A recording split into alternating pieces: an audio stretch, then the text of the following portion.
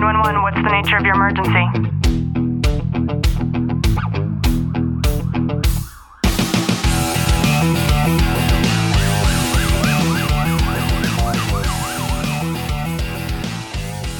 Welcome back to another episode of Tactical Living by Leo Warriors. I'm your host, Ashley Walton. And I'm your co-host, Clint Walton.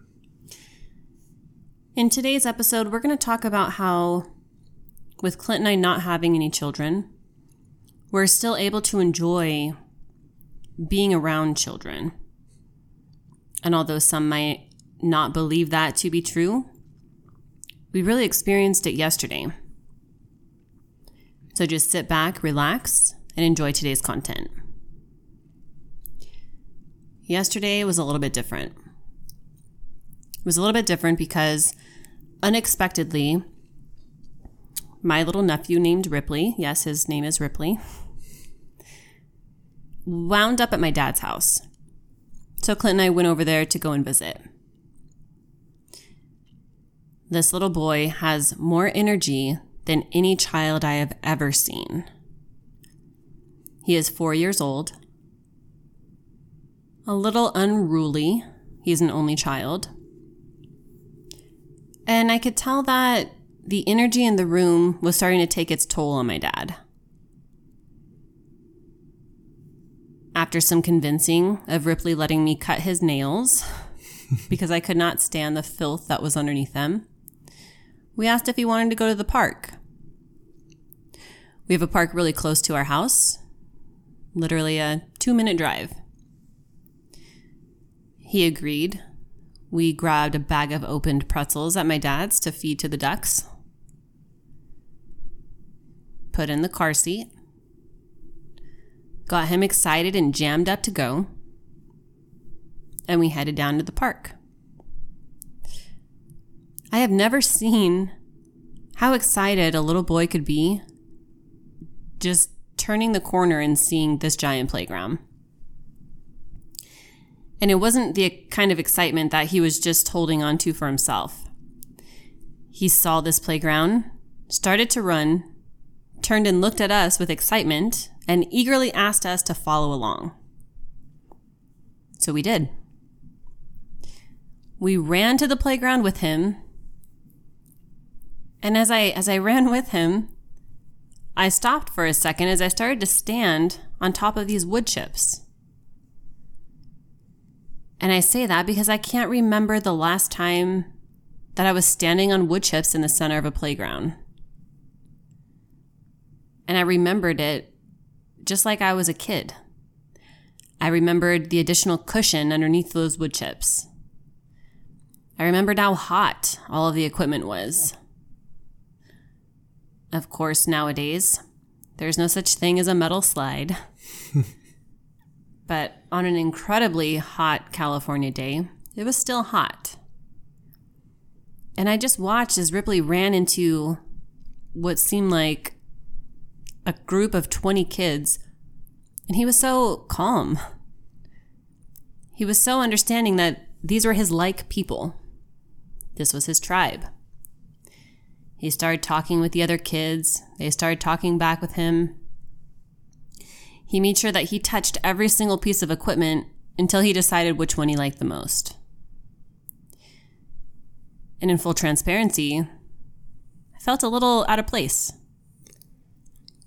And it's really funny to notice this because Ashley and I, when we were surrounding the playground equipment, and I don't know if you noticed this or not, but we're watching Ripley. He's climbing up, he's sliding down the slides, he's going on all these different things, and all these other kids are around us, but we're pretty much the only adults standing there, almost helicoptering him to make sure he didn't fall. And I look around and I see all the other moms and dads. They're just sitting on the benches further away, just enjoying their conversation. But you and I are both we're set up on each side of the playground just in case he were to fall this way or to fall this way. But I just noticed we were paranoid in reference to that. And it made me laugh when I recognized that. Okay, part one, it's because he's not our child. Yeah, that's true. part too, it's also because Ripley has a medical impediment. He has some developmental issues with his legs and his toes. And he expressed to us when he needed help. And Clint and I made sure we were on either side of this giant playground in case he needed that help, which he asked for several times. I did notice that too. But what I also noticed was the engagement that the other kids were showing to us because we were present. We weren't sitting on the bench checking out our cell phones. We were completely engaged and cognizant of not only Ripley, but all of the other kids, the ones that asked us to help boost them up onto the swing set, the ones that asked for an extra push or asked to help push Ripley. And it was actually kind of fun.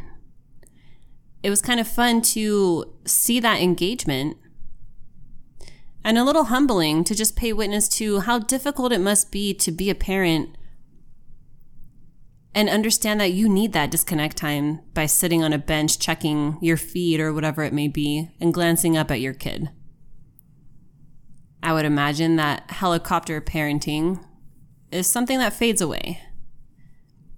I'm sure it would fade away had we done this consistently with Ripley. But he's like a special gem in our life. He's really the only young child that we have immediate access to. In our world, especially with the boys that I grew up with, this is the only grandchild that is immediate for us. He's the only grandchild that my dad sees on a routine basis. My dad has other amazing grandkids. I have nieces and nephews, but it's different with Ripley because my dad sees him all of the time, and my dad has gotten to pay witness to him growing up. And the caveat to that is I have never seen a child look as identical to their parent as my little nephew does to my little brother. And I'm sure that creates some sort of special place in my dad's heart. And in that relationship, it just so happened that Ripley came along right after my mom died. It was only months later that Ripley was born after my mom passed away. And I think this sort of rebirth helped to solidify that relationship between my dad and Ripley. And just enjoying that time yesterday, there was a moment of fear. There was a moment of fear because there was a point when Ripley didn't want to listen, and he took off running so fast that Clint and I were chasing after him.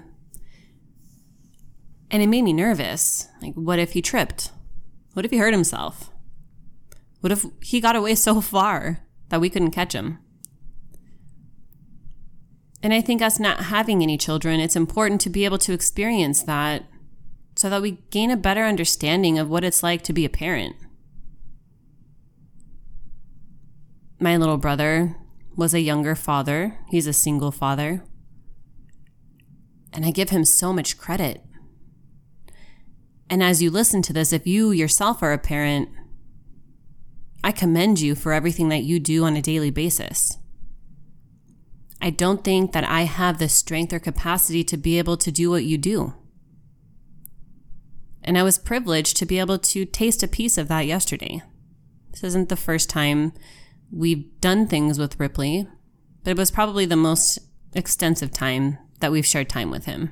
And I would say it was pretty impactful for us as well, just given the day. Yeah, I think so too.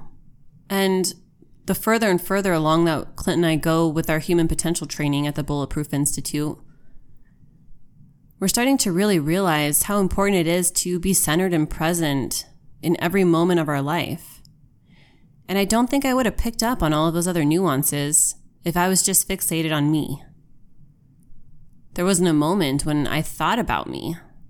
I was thinking about Ripley and watching you interact with him and watching him interact with the other kids and then soaking in the other parents that were around us and their interactions with their kids. I even noticed that very close to the playground, there was a family that was having a celebration of life for somebody that they've lost. These are the types of things that before I wouldn't have been so vigilant on.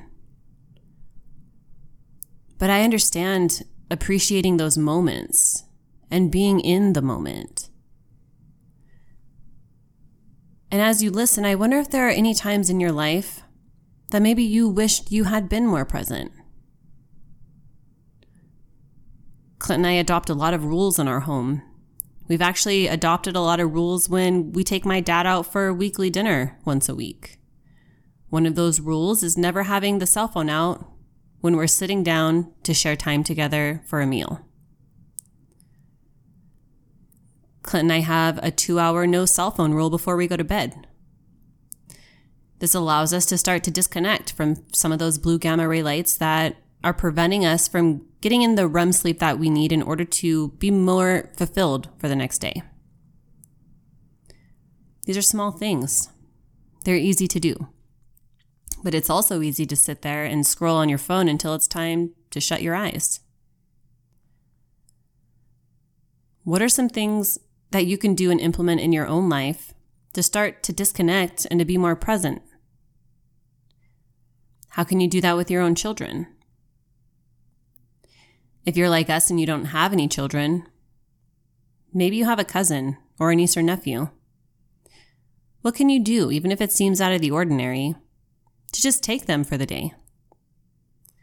To take them and experience their world. Experience the world of their parents. How would that impact you in your own life? It is my personal belief that by allowing yourself to get uncomfortable with these sorts of things and experience life in a way that even though you're not willing to commit to yourself, it doesn't mean that you have to be completely objective to allowing yourself to learn from that. And when you're able to be open to this, and you're able to know that there are ways to be more expansive that don't necessarily require a lifetime commitment, then you're really able to enjoy your tactical living.